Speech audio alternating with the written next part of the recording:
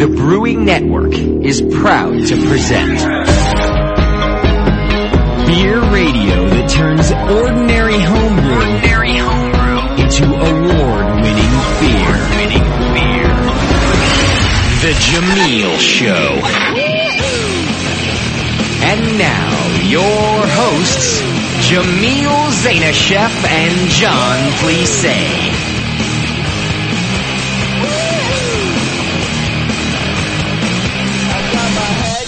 Good morning, my brewing brothers and sisters. I just want to say woohoo! Oh, why is that too much coffee this morning? I missed you again. Oh, that's sweet. That's really sweet. Yeah. But keep your distance, please. All right. All right, today we're talking about spice beers, and I know a lot of people have been asking a lot of questions about spice beers for a while.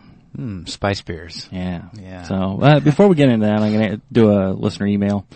We've kind of pared it down to just one out of all the emails we get each week. If you want to contact us, email either Jamel at thebrewingnetwork.com or John, Jon, at thebrewingnetwork.com. And we will reply to your emails. It may take a little bit of time as we get quite a few, but we will reply, and we may use your email on the air. This week, Paul sent a email in about the Scottish ales.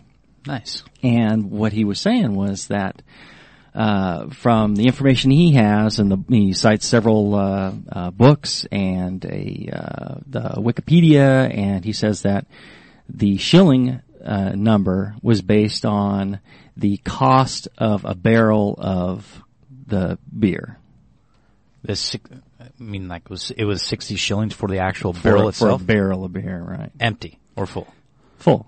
Because otherwise it's just a barrel. Right. So, and what I had heard was that it was the tax on the barrel of beer. Right. That's what I heard. Right. But he lists a couple of sources, and I'm sure it could quite very well be the case. So, like a lot of things in brewing, I'm going on, what I've heard. And that's one of the interesting things about brewing is a lot of information out there. You're just going on what you heard or what you read, or you haven't actually done the research or the experimentation yourself. So a lot of these things, techniques in brewing that people are doing, and they haven't done it side by side to say, well, yeah, it has this effect, or it doesn't, or it has a different effect. Right. They're just saying, I tried it once, and I love the results. Yeah. It's like, well, how do you know that it wasn't some other factor in the brewing? Right. So the beer don't lie. Yeah, but like everybody, some of the stuff I'm just repeating from what I heard. So you take anything with a grain of salt. Mm-hmm. God knows I do that too. Yeah, and everybody does. Yeah. And because you can't, it's like, I've never been to China, but I'll tell you there's a country called China, right. but I've never actually been there. Really? There is? So I don't really, I can't really say that that's true or not. Okay. Fair enough. All right. So in doing research for these, spice beers, I, had to go to GABF and try some. It was all the way to GABF. Yes, purely research. And, it was hard work, but. You're a good man, Jamil. Exactly. I do it for the listeners. And, while there, I came across what I feel is perhaps the best, is definitely, absolutely the best pumpkin beer I've ever had in my life. And it's probably one of, if not the finest spice beer I've had. Really? Yeah, I think it's fantastic. Well, I'm curious what you like about it. Well, let's open it up. I brought a bottle with me. We'll let Justin be the judge of this. Oh yeah, that's a true palate that's connoisseur right there, buddy. Yeah, sure. And this is the Pumpkin Patch Ale from Wild Goose Brewing in Maryland. And I was at GABF and I was wandering around. I was trying a bunch of different spice beers. So how did you get it out research. Here? The brewer, Tim Deutsch, sent it to me. Nice. I tried it there. It was so fantastic that I was like, wow. I was asking him some questions on how they brew it and, what they use for the pumpkin and all that. And he sent me some information. He said, well, if you want, I can send you a 6-pack, so you can have some while you're talking about it. So here's the pumpkin beer. Give that a try. And the thing I really like about this is that it's a great beer to start with. Right. It's a great beer. Well, that's important. And the spices meld beautifully with the beer. The aroma's so smooth. Right, but you get some spice in the aroma, you get some spice in the flavor, but it's not so overwhelming that you don't taste a great beer to go with it. Wow, that's really well done. It's almost candy-like. Wow. Definitely gets me into that holiday spirit, you know? Right. Got that, It's enough spice that you kind of, you notice it, but it's not so overwhelming that you're like, well, that's the issue right there. That it stops you. Homebrewers overdo it too much. Absolutely. You know? It's all about balance. Now, I've had some others where the spicing was so subtle that you couldn't really get it, or you just barely got it. And that's a little too subtle. This is fairly pronounced, but in balance with the rest of the beer. And again, it's a great beer to start with. Yeah. And you have to have a great beer. If you're making spice beer, and this is one of the things we're going to do today. I don't want to get into too much into specific recipes and specific, here's, do A, B, C, and D. I want to talk more about the whole concept of doing a spice beer. Why you would, why you wouldn't, how you go about it. Right. And some of the tricks to make a great spice beer. I'm just going to keep drinking. You keep talking. Right. So, Tim was very, very kind and very, very helpful, and it's the Wild Goose Brewery, and they were just acquired by Flying Dog Ownership Group. They're in Frederick, Maryland, and Tim is he was very kind and helpful, and he actually listens to the show. Really? I walked up there, I was trying the beer, and he goes, I listened to the show, and no, maybe he's learned something from you too. Yeah, it's from him. I certainly learned something from him, and that's one of the things that I noticed, especially on our trip out to GABF and other places, is the best brewers, the ones that are really cutting edge, the ones that will make the best beer. They're the ones who are open to listening to anybody, and not necessarily changing their practices based on it, but they're not afraid to talk to a home brewer and say, hey, I do this, I do that, and they go, oh, that's interesting, and maybe they find some nugget from it that's useful. Right. They're not offended or afraid of somebody who's an amateur brewer.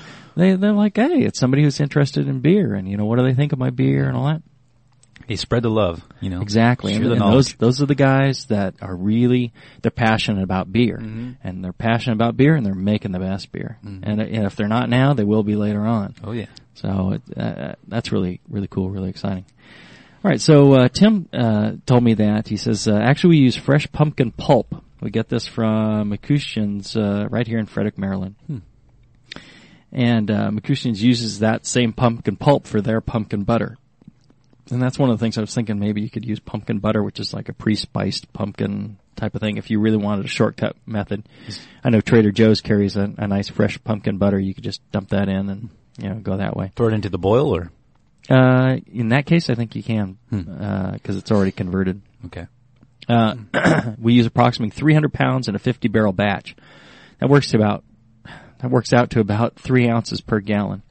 This counts for about 8% of our total grist. We add it straight to our mash. We also need to use rice hulls to help the lauter from sticking. So 3 ounce per gallon, you use about a pound in a 5-gallon batch. And you're not going to get a lot of pumpkin flavor. I mean, that's one of the things about pumpkin. Now you can take whole pumpkins, you can split them in half or in quarters. Use the smaller ones, the baking pumpkins or pie pumpkins.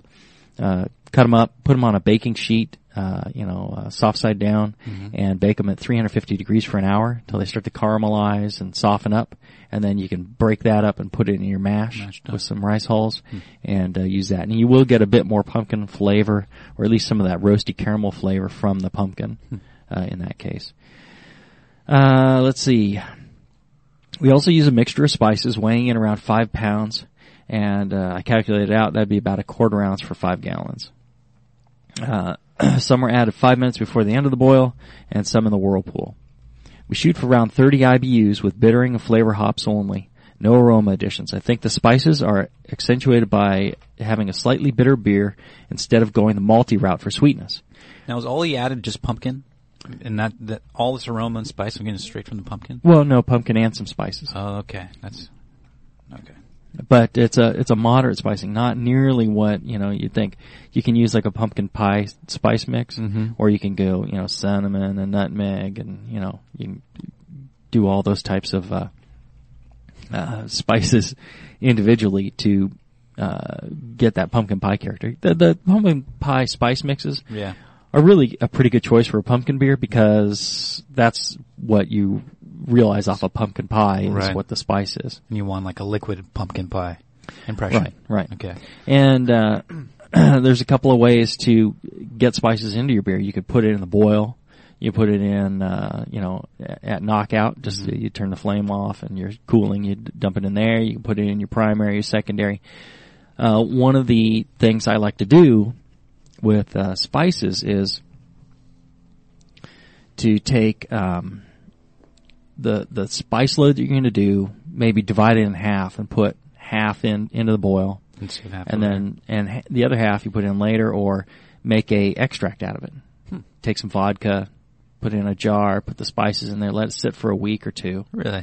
And then at kegging time, or once you got in the keg or in the bottling bucket, you add a little bit and taste it and see how much you need to add, and slowly adjust it to make it taste around the way you want. And that way you're not over-spicing it in the boil. Yeah. You're not, and you can make that adjustment. Well, if you over-spice, you can't fix it, right? I mean. Right. The only way to fix it is to add more beer. Oh. Well, and, I don't think we covered really what a spice beer is as far as the I think we're covering the it right guidelines now. go. Well, and then the guidelines. What do the guidelines say about this? How do you define a spice beer? How do you define a spice beer? I don't know, man. It's spicy. You add herbs. Usually the majority of the spices in a beer are spices. I don't know. Right. It's going to be a standard kind of style. You can, and with spices, right? But on the BJCP guidelines, they divide it into like a Christmas spice beer or a holiday spice beer, and then just a specific spice beer. So if you take something, and this is one of the other things as well, if you have like a cherry lemongrass beer or something like that, yummy. You wouldn't enter it in the spice beer category. It would be a specialty, or? Yeah, you wouldn't, exactly. You wouldn't enter in the fruit beer category either. Okay. If you get a fruit and a spice together, then it belongs in the specialty category. Okay. If you have spices by themselves, then it's a spice beer. If you have fruit by themselves, then it's a fruit beer. If you have both together, it would be a specialty beer. What about starting out with a good base beer? Is there a type of style that you'd recommend for like a pumpkin beer, or? Well, we talked about this when we went over fruit beers. Mm-hmm. So, go back in the fruit beer archive, and I think we had some good information on there. Is you want to choose the style of beer based on complementary flavors to what you're trying to do with the fruit or the spice or what have you. So, in the case of a pumpkin beer, I really like the choice of kind of a light amber beer. So something with a little bit of crystal malt sweetness, caramel malt sweetness.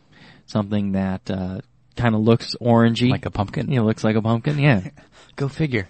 And, something not too hoppy. Right. Now, the interesting thing about this beer from Wild Goose Brewing in Maryland, this pumpkin patch ale, is Tim was saying the balance is slightly towards the bitter. They bitter it a little bit more, and there's a flavor addition, there's a bittering addition, and it's got a nice balance, but yeah, it's a little bit bitter. Mm-hmm. And I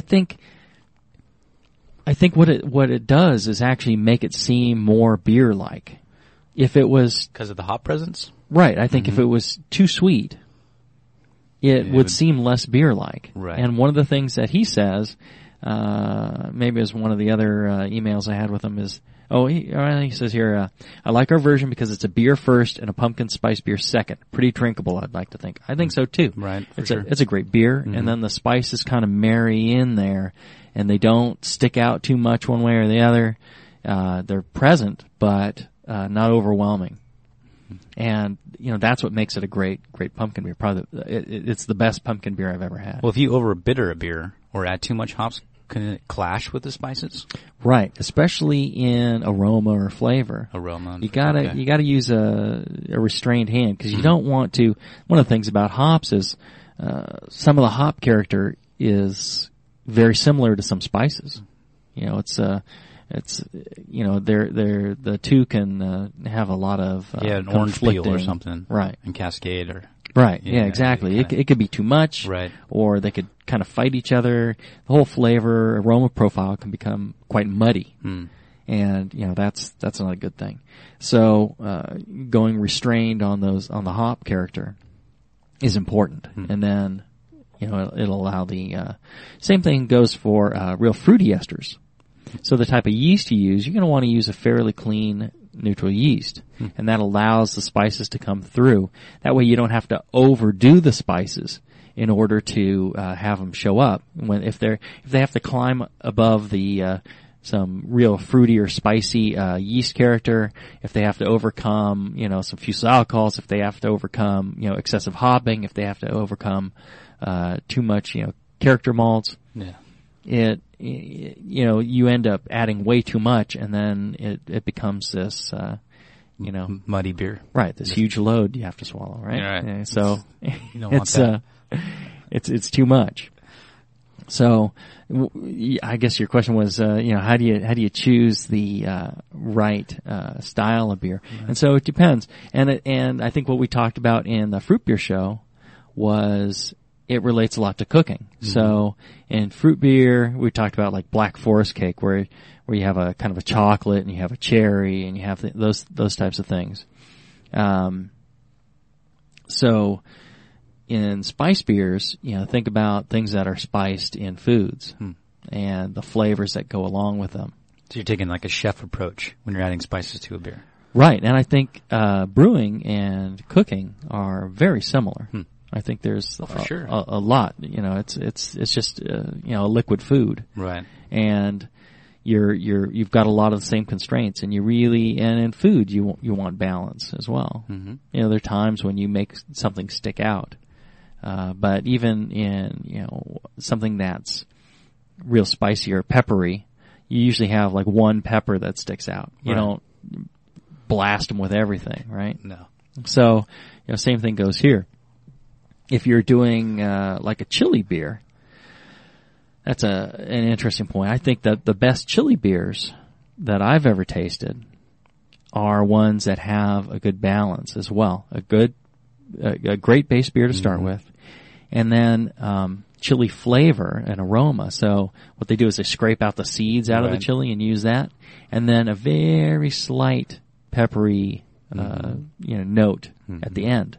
So when you're done, when you finish swallowing it, after a moment or two, you're ready for another taste of the beer. Right.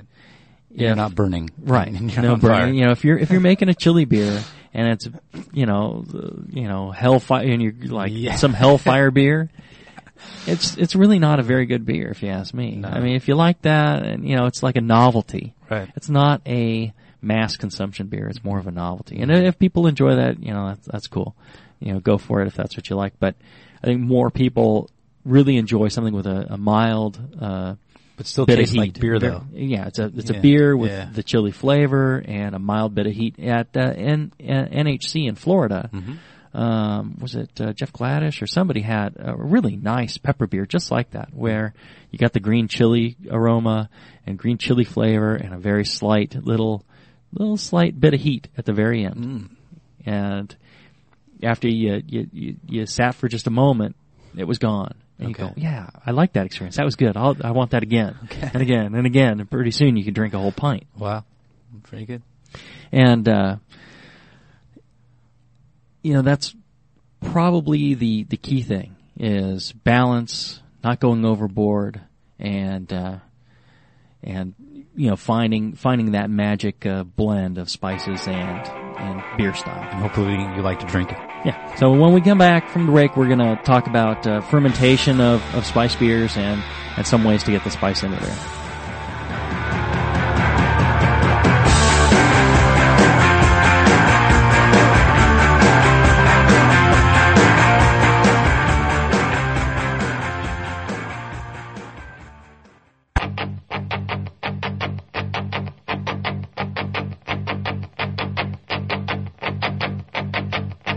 This is the Jamil Show.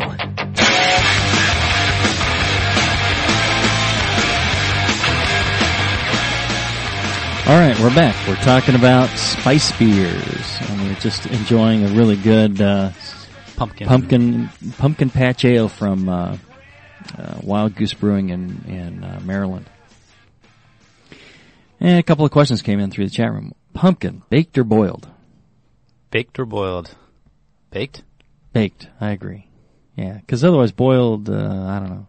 Would you boil a lot of aromatics off, possibly? Or? Yeah, if there's any. There's very little in pumpkin. But, and I think the baked helps with that, melanoid formation, the caramelization, things like that. Mm-hmm. It's a starch, and it needs to be converted in the mash. So you can't just take raw pumpkin, grind it up, and use it in like an extract beer, because you're just adding a bunch of starch to your beer. Mm-hmm. You have to convert it. And so it's got to sit with some grain, around 150 some odd degrees for an hour, and let it convert, and then you can go ahead and use the resulting liquid. And it was a pound of pumpkin per 5 gallons? Yeah, that's about what the Wild Goose guys are doing. Okay. And they're using they get a pumpkin, fresh frozen pumpkin pulp, yeah, and they use that. So, you can be creative and do that. Tim mentioned, and I've heard also people doing, secondary in a large pumpkin. So they'll buy like a, 80 pound or 100 pound pumpkin. They hollow it out. Awesome. They'll put a tap in the bottom, and then they'll fill it up with pumpkin beer, and either they'll do a secondary or they'll serve it right off of that thing. Wow. So that's cool for a Halloween party. That's really cool. And, I'm sure a number of people have started doing that. What are the most common spices used in a pumpkin beer, I assume? In a pumpkin beer, the pumpkin pie spice mix. Right. And if you have Safeway. Right, exactly. If your Grammy has a pumpkin pie recipe that you really loved as a kid, get the spice mixture from her and give that a try. So it's a lot of cinnamon and nutmeg and spices like that is there that give it that character. Does that exist in this beer that we're trying here? A little nutmeg? Yeah, I think so. Yeah. Cinnamon? Mm-hmm. How much do you add for 5 gallons? I mean, if you're just dealing with a spice powdered from Safeway or something. Well, and that's the question. Depends on how fresh the spices are. They all change over time, what condition they're in, whether they're ground. I like to calculate out based on other people's recipes how much spice I think I'm going to need. Mm-hmm. And let's say that's a quarter ounce or so for like or a half ounce for 5 gallon batch. Okay. I might cut that in half, add that 5 minutes before the end of the boil, or right at flame off. Right. And then the other half I'll add later on to the secondary. I'll get a taste test later on and see what it turned out and see if I feel like I need a lot more or not. And the other thing you can do is you make your own extract. So some vodka, some spices, let it sit, and then you can dose it with that later on to adjust to get That's a pretty cool trick. I mean, where'd you learn that one? I thought vodka? That was like common homebrewer knowledge, yeah. Yeah, I'd never even heard of that. Oh, really? Well, I'm just slow, but I mean, that's pretty cool, man. But yeah, and it works really well. And if you want the ultimate control, do a small jar of vodka for each of your spices. Oh, there you go. So do each one separately, and then you can, pull yourself off a measured amount of beer. So you pull yourself off a cup of beer, and you add, 3 drops of this and 4 drops of that, and, with a dropper, and calculate out, how much that is. That gives you the right profile. And a drop is a measured amount usually. And you can calculate how many drops per cup, how many cups in your batch, multiply out, and you can calculate out in milliliters. Right. and make your adjustment there. And then when you do that, when you ramp it up, add in 3/4 of the amount that you calculated. Add that in. Don't add it all. Yeah, don't add it all. Taste it. Make sure. In case you screwed up. Exactly. Okay. And then add the other quarter, or you know, and because once, like John was saying, once you go past a certain point, you're going to end up with too spicy beer that you can't correct without adding more beer to it, right. And then you end up with 50 gallons of pumpkin beer, and it might be a little too much, even though it's really good. Yeah. It might be too much. And another question from the chat was cocoa powder and coffee. Would that be a spice or a specialty? Well, we were discussing this at the break. So, Uh-huh. The coffee bean is a red bean picked, Mm-hmm. right? So, Mm-hmm. Is that a fruit? Is it no? But then they they take the seed out of it, right? You're using the inner part, right? Right, and that's what we roast, is that Right. green seed. Right. But they let that dry though for like a couple of weeks. Right, but they're not using the fruity part. They're using No. the nut part. But is it still a fruit because it was a Seed part part. of a fruit? No, Or I is it part of the seed think now? I think it's a spice. I think there's an actual official answer, and I'm Yeah. sure people are screaming Call up. at their speakers saying, you boneheads, Yeah. coffee is a spice and cocoa is a spice. And that's what I think they are, I think so, technically, too. Okay. because they're from the seed and they're dried and ground up and all that. Right. And so I think they're technically spices. And so that would be a spice beer. A lot of times the competition organizers are as clueless as we are about this. Mm-hmm. And but generally, I've never seen anybody really reject something because it wasn't exactly put in the right category in those categories. Right. And the judges usually are a little bit flexible on that. Well, spice beers are, it's not common. I don't think most homebrewers don't brew these type of beers. I mean, I'm sure they've tried them, but I think they're probably brewing other beers too more often. You'd be surprised. There's Really? a lot of these that get entered in competitions. And Compared to like an IPA, you think, IPAs I'm sure a bigger category than a spice beer. yes, definitely. Okay. IPAs, pale ales, stouts Yeah. tend to be very popular beers. Yeah, Hmm. those are brewed the most. Now the poor judges Uh-huh. judging spice beers, their palates must be shot. I mean, how do you go from a pumpkin beer to a cinnamon spice beer afterwards and have an actual honest opinion? Well, you order them. You order the flight based on what you think is going to be the least impact on the palate, and you go in that order. Okay. So, good friend of mine, Harold Gabranson, he told me one day, he goes, when I enter smoke beer, I do a smoked Hefeweizen. What? And I'm like, why a smoked Hefeweizen? He goes, because it's the lightest beer, inevitably, it's the lightest beer in the flight. And so it goes first. There you Judges go. judge it first. And in smoke beers, that's very important because once you get blown up by some big smoke beer somewhere in the pack, you can't taste any smoke after that. It makes it very difficult to judge the rest of the smoke beers. Smart. So you want to be first. Yeah, Harold's a very smart and an excellent brewer. So, I thought that was, and actually I've tasted that smoked Hefeweizen and it's just fantastic. It sounds weird, but Harold can do it. And so, what were we on before you distracted me? I don't know. We're going to talk about ingredients, recipes, Right. or boils. So, So there's some of the ways to add the spices to your beer at the boil, in the primary, secondary. You generally don't. Why would you want to enter the primary? I mean, you're going to. I wouldn't, Okay. because most of the aromatics are getting blown off Right. by that. The CO2 evolution of the CO2 out of the beer is going to Okay. drive them off. One of the reasons you might want to let it sit in the secondary for a while, or let it sit in the keg with these spices, is that the alcohol will help extract some of the flavors and aromatics from it. That's why I like the vodka thing too, because it helps extract it out, and then makes it soluble and right, Okay. and then it's you have great control over adding it to the beer and dosing it. So if a home brewer poured in raw spice into a secondary, it would definitely dilute and become soluble eventually because of the alcohol.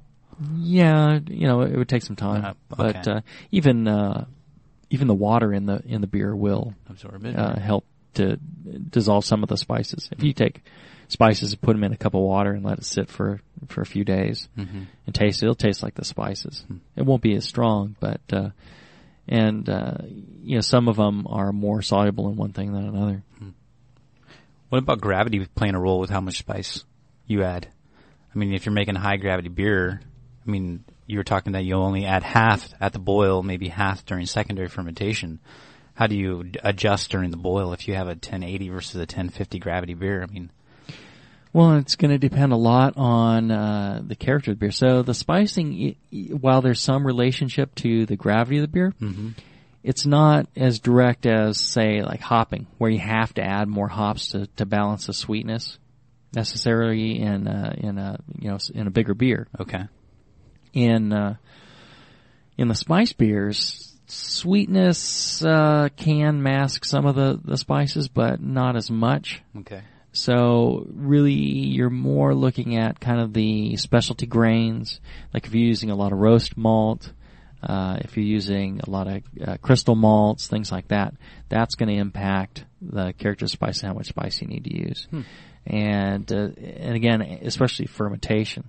So when you're fermenting, certain Belgian yeasts in certain Belgian beers, you can add some spices. And I think more homebrewers add spices to Belgian beers because some of those Belgian beers are really spicy, and they want them spicy like the beers that they're buying.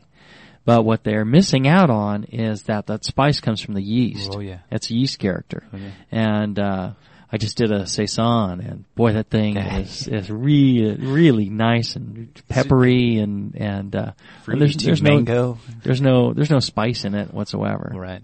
And if I had added spices to it, it'd be overwhelming. Right. Now, there are times when you can add a little bit of spice to something to kind of act as a counterpoint to the yeast flavors or to help with the character of the beer, and maybe that's something you do. But you don't want to do that if spicing a beer is not a way to mask an error. That's what you were saying before we started the show. And I've tried that and it didn't work. Yeah, it just takes a bad beer and makes it worse. Oh, yeah. All right. So if you have a bad beer, here's what you do. You take that bad beer and you pour it out. Wait, right? Say that again? You take that bad beer, you pour it out. Exactly. Okay. Snail food. Snail right? food. There's no fix for a bad beer. Right. If it turned out and it's infected or contaminated and it's got adding licorice root ain't going to help it, buddy. Exactly. It's just going to make it worse, and then you have the cost and the time involved, and better to just admit that you made a mistake and go on to the next one. Figure out what the problem was and try it again. And that's what you do with a problem beer. So in fermentation, with the Belgian beers, you get that spiciness there. So you need to be very careful on that. Something like a wit beer where there's some coriander, some orange peel, things like that. Those are hard to, well, now you have two spices. Right. And now how do you balance two spices?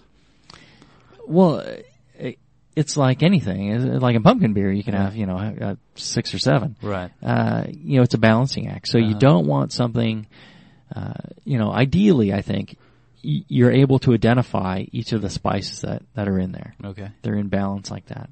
And you can pick them out of the beer and go, ooh, yeah, I get this and I get that and I like that. And it's not overwhelming. If you add too many different spices, I suppose you can come up with something that really kind of works, but it's really hard to do, and you have to be very masterful, and it'll take a lot of practice, and I'm sure it can be done. It's just very difficult to avoid making the spices muddy, where there's just like this overwhelming, character of, spiciness. And if you can't pick it out, then, it seems, I don't know. I don't think that's a good spice beer in that Goo case. beer. Right. What do you think about if a home brewer did a 5-gallon batch, primaried it for 2 weeks, and then transferred from that into like 5 1-gallon jars, right? And then did an experiment that way? That'd be great. Yeah. Did that work? Oh yeah, and that's a really good way. You could blend those back too if you wanted. Exactly. Yeah, you could look at them. That's a good point. You could blend them back and try different things, and you could even try different yeasts. Yeah. Experimentation is a great way to go with these things, and you really can hit upon some magic stuff. One of the problems with spice beer recipes on the internet, and spice beer recipes you get from other people, is the spices you get can be wildly different than the spices somebody else used. Right. different growing regions of the world produce different spices. They are called the same thing when you get them at the store, but you go to a general grocery store and buy spices, you have no idea where they're coming from. Right. You need to go to a specialty spice shop and know that they're fresh and know what region they came from and all that. And it's very difficult to do with somebody else's recipe, where they got it from and how they put it together, and you may end up with a totally different beer. So it's very difficult to give recipes. Now, one of the recipes posted for this show on the recipe site, Fred's Bonjour site, is the Vanilla Robust Porter. And I posted that for a couple of reasons. One is that we did a Robust Porter show, so you can go back to that and get some information on making a nice Robust Porter. And then now we're talking about the spice aspect of it. And what that does is there's such a high variability in vanilla beans. Some of them will give you no flavor, some of them will give you tons, and it's all over the board. Well, wouldn't freshness be an issue? Freshness is an issue. By the time they're right. packed and you get them to you. That, and they're grown from all over the world. And right. they're not even really vanilla beans. There's some pod from some other tree. Right. And which has a more intense vanilla flavor than vanilla beans, apparently. Okay. At least that's what I heard somewhere. So what I do on that recipe is, it's like, okay, toss in a whole bean at the end of the boil. Just one bean. One bean. Okay. And then, when you're in the keg or bottling bucket, take some the high quality vanilla extract and, add that until, to kind of adjust things to get it just right. Right. And you want to bump it up to the point where you get the vanilla, but it's not overwhelming. Well, what about if you had one bean to the fermenter, secondary? You could do that. Yeah. They're pretty strong, though. People call it dry beaning. Dry beaning. Yeah. I like that. Yeah. And that's fine too. Again, I'm going to dry my bean or dry bean today. You make it sound so dirty. Yeah. The issue with that is it's much harder to control the exact level because again, the beans will be variable. How much bean do you put in, and it takes time for the impact to be noticed.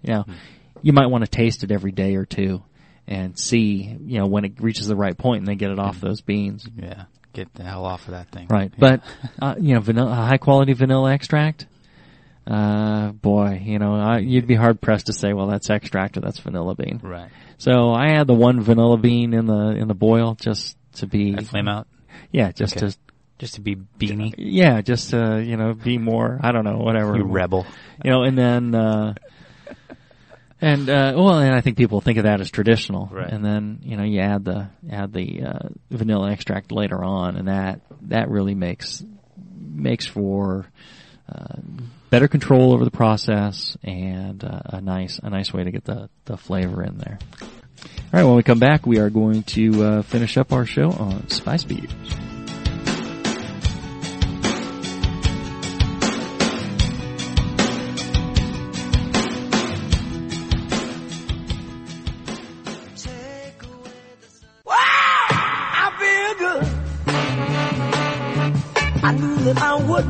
Now, back to the Jamil Show.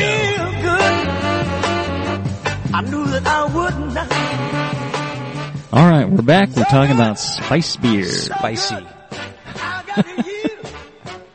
Spicy beer. Spice this. Yes, John. People ask in the chat what yeast should be paired with what spices, and I was talking about the yeast, and then we got sidetracked somehow. But again, you don't want to pick a yeast that's going to be so fruity that it's going to fight with the spices. So Hefeweizen yeast. Right, that's a difficult one to spice. Abbey Ale. Difficult one to spice. Yeah. What else? Saison. Right. Trappist. You can do those. You can do some of those, but generally, until you're sure what you're gonna get, what you're trying to do, I would start with something clean like a California ale yeast, and it's a nice palate where you've got the malt flavors, you got the hop flavors. It's a beer, but it doesn't get in the way of whatever spices you can do, and then you can do a restrained spicing that isn't overwhelming. But, so you don't have to do such a high amount. You can use the English ale yeast. but that's going to give you some fruitiness. Yeah. But if you do it cooler, it could be a nice thing too. Mm-hmm. So you just want to be kind of restrained. You don't want to go crazy with like a Hefe yeast at 90 degrees and all that. Yeah. You know, you're just not going to make a good beer to start with. Well, at that point, no spice required, right? Right. Yeah. Just some Advil for your headache that you're going to have after drinking that. And so be conservative brewing a spice beer for your first time. Right. Yeah. Definitely start out and remember, you're trying to showcase the spice against a good beer. So you going with a California yeast or something like that that's clean allows the spices to stand out. And someone else wrote that they had brewed a pumpkin beer and it had a distinct acid twang to it, which overshadowed all the other flavors. And I'm wondering what could be the cause of that. What would you say? Contamination. I mean, any type of acidity or a twang or a sour edge. Right. I doubt that's adjunct, caused or that's just it's poor cleanliness. Right. It's generally, some sort of bacteria, bacillus type of thing. So maybe lactobacillus. Unless you're going for that. I mean, acetobacter or something like that. Yeah, right. Anytime a beer gets sour, that's generally the cause. That's from lacto, right? Lacto or acetobacter. Okay. So the lactic is a certain sourness, and the acetic acid is vinegar. Right. So if you notice a vinegar kind of aroma to it, then it's acetobacter. And the wild yeast generally don't sour the beer. There might be some that do, but they're different flavors. Can they add like a metallic-y flavor? I've had just kind of like a wateriness to a beer. Yeah, I wouldn't be surprised. There's so many different yeasts out there. That's true. And who knows what's floating around in your backyard or whatever. Pretty much every green surface in your yard is covered in yeast, and that stuff gets blown around in the air, and there's all sorts of different ones. Interesting. Well, I don't want to get into all these sites, but there was a brewery out in Colorado where they found a couple of yeasts and they plated them out, and they've been working with them and trying to. So they're doing this all indigenous Colorado beer where it's all like Colorado honey, Colorado grapes, or Colorado malt and hops and all this. Yeah.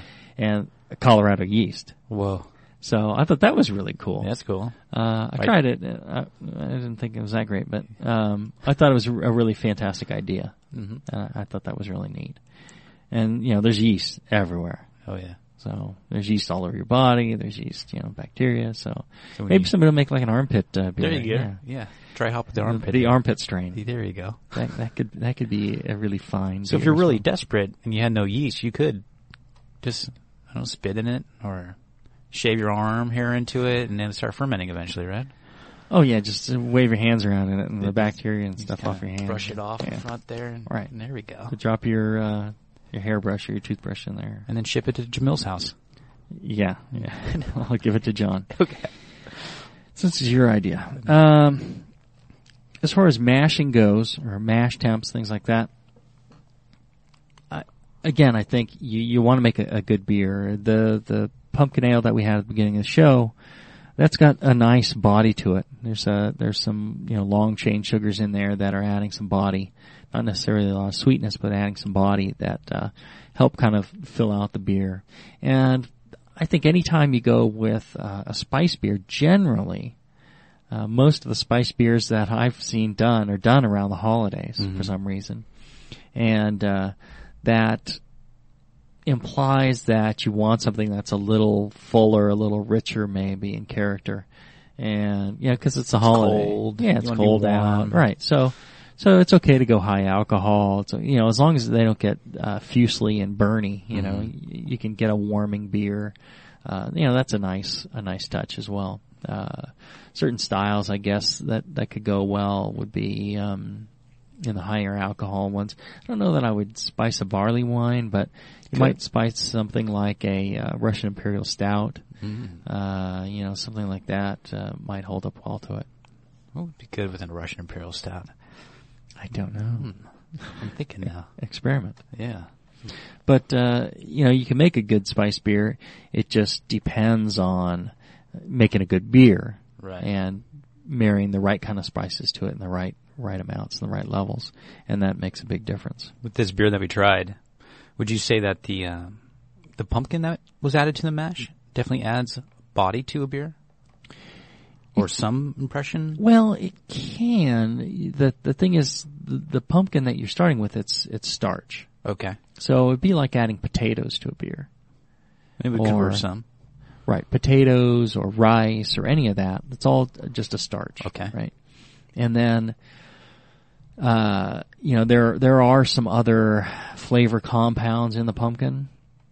And there's some other flavor compounds in a potato. There's some other flavor compounds in a rice.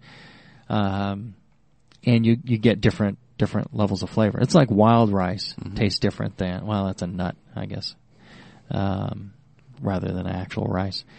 So there's other flavor compounds in there which will have some residual effect, but there's not a lot. Okay. So it's mainly just a starch. Okay. And what you need to do is convert that starch in the mash. And what's going to come out of it is pretty much maltose. So, because and this is the interesting thing, a lot of people don't realize, like you can take rice, and when they make rice syrup, a lot of times they'll use the enzymes from malt to convert the rice to the syrup. Right. When you do that, you end up with maltose. Okay. And it doesn't taste malty or anything like that. Maltose doesn't necessarily taste malty. It's all the additional things in there that make something malty, and rice doesn't have those. So you have maltose, but it just tastes like rice syrup. Interesting.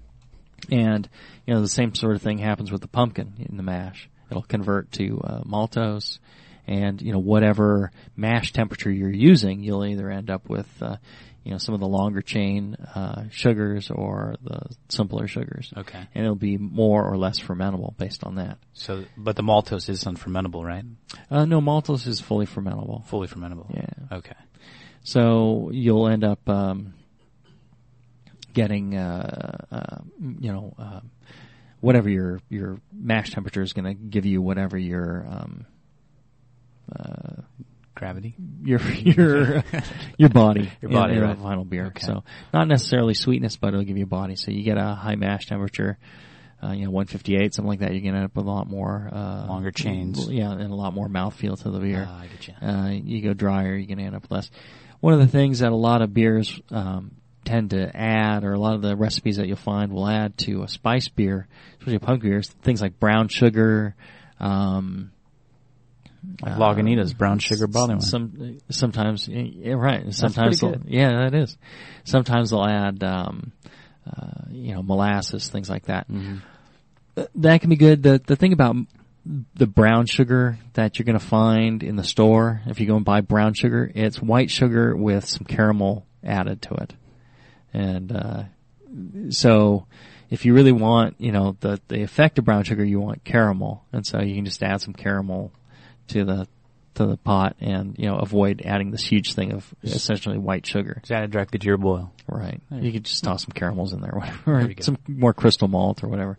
So I'm not sure that's a really great thing. There are some unrefined sugars that will have some impact, but you have to add quite a bit, and they have more impact in a less, when you have less character malts in there. So some of those unrefined parts could have some additional impact. But the general brown sugar that you buy, it's really white sugar with caramel added to it. Things like molasses, again, they have different flavors, or maple syrups. A lot of them, maple syrups that you're going to buy out there are going to be corn syrup with some maple flavoring added, and they're really not very mapley. You can get like a true Vermont maple syrup and things like that, and that can have some impact. Pretty pricey to add enough to have a big maple flavor, but that can be an interesting. I've had some beers with a lot of maple in them, and I think those were overdone. But if you got the right balance in there, maple could be very interesting character in some of these beers. What about molasses? I mean, when did you add that, or why would you add that? What style would you add that to? You could add it to a number of different things. Depends on how much you add, and why would you add it though? It's a different character. There is some character to molasses. Is it you can smell it sometimes in a beer. Like a molasses aroma? Yeah, sure. Okay. So there's a variety of things you can add to a beer and to, if you're doing a spice beer. Mm-hmm. And I guess if you added maple or something like that, that might be considered, is that a spice or an herb or a fruit? Hard to say. I would imagine, that's an interesting question too. I want to try a potato beer now. I've had potato beers. Have you had a potato I had beer? a potato lager for, I think it was State Fair. Oh my God. Not this last year, the year before. It was actually pretty good. It won, I think, the specialty beer category or something like that. A potato lager? Potato lager. It was very clean, and it was essentially just like a American light lager where the potato ferments out, clean. You don't get any potato character in there. But you could have just used rice or whatever, but it's a really well-made beer, and we assume they use potatoes in it. And we know that the impact it should have is just, a real clean fermentable. What do you think about using those flaked potatoes that you buy in boxes? Yeah. You add water. Can you add that to your mash? Oh, yeah, sure. Really? Oh, yeah. Cool. Yeah. It's all hydrolyzed and ready to go, and converts really fast. And, and you can use like oats. You can use Quaker flaked oats, instant oats. Right. Because they're already gone through the roller and been gelatinized, and they're That's cool. Ready to add to the mash. Couple last questions from the chat room, guys. Yeah. How long should you age a spiced beer? Well, that depends on the beer. Depends on how much spice you have, probably. How much spice? What you need to do is taste it, mm-hmm. and see. And that's a really hard question. Does spice fall out though? I mean, eventually fall out. Oh yeah. The spices, the different compounds in the beer are going to drop out over time. Right. And spices, especially if you're using really dusty spice. Mm-hmm. They'll stay in suspension, and then you'll taste them a lot, and then you give them 6 months, and they'll all hit the bottom, and you won't taste them at all. Whoa. So, it's a balancing act. All right, and the last question that came through is, are these spice beers generally ales or lagers? Or does that matter? Generally ales. That's actually an interesting question. And if you think about it, generally ales. And I don't know why that is. Yeah. Lagers have always been about having a real clean beer, real clean taste and aroma and all that. And so I think, adding that to it. I had a fruit lager once, which is a lemon lager from some place out in Oregon. It was really good. I was surprised. It was the only thing on the airplane, that wasn't like Bud Miller Coors, and so I drank it. And nice. I think it was Saxer or something like that. That sound right? And it was actually quite good. I was like shocked. I was like, huh. Probably do a Marzen. Lemon lager. Some cinnamon? Yeah, maybe. All right. So, again, let's recap. It's all about having a good beer and moderate spicing and being in control of that spicing. Add a little bit to your boil kettle, then maybe make an extract and adjust with that. Or make a regular beer, split it into two, and do the alcohol extract of the spices and add that back. But be conservative, for sure. Yeah. All right. Coming up next is a rebroadcast of the Sunday show from last night. It's Decoction Mashing with John Palmer and Dr. Scott, and I hear that's a real good one, and you're going to enjoy that. And then tomorrow, around this time, is the Graham Sanders show from Australia. Who knows what the hell Graham's going to talk about, but I'm sure it'll be entertaining and interesting, as always. And our next show coming up is ciders. Ciders, right. Yeah, we're going to talk about ciders. There we go. So in that meantime, brew strong. Brew on. All right.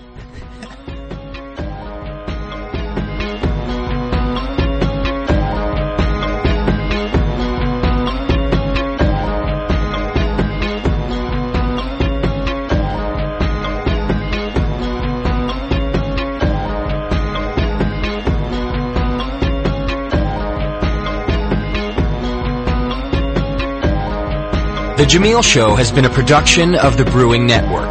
Please send questions for Jamil to jamil@thebrewingnetwork.com. The Jamil Show airs live every other Monday at 10 a.m. Pacific, 1 p.m. Eastern, right here on the Brewing Network.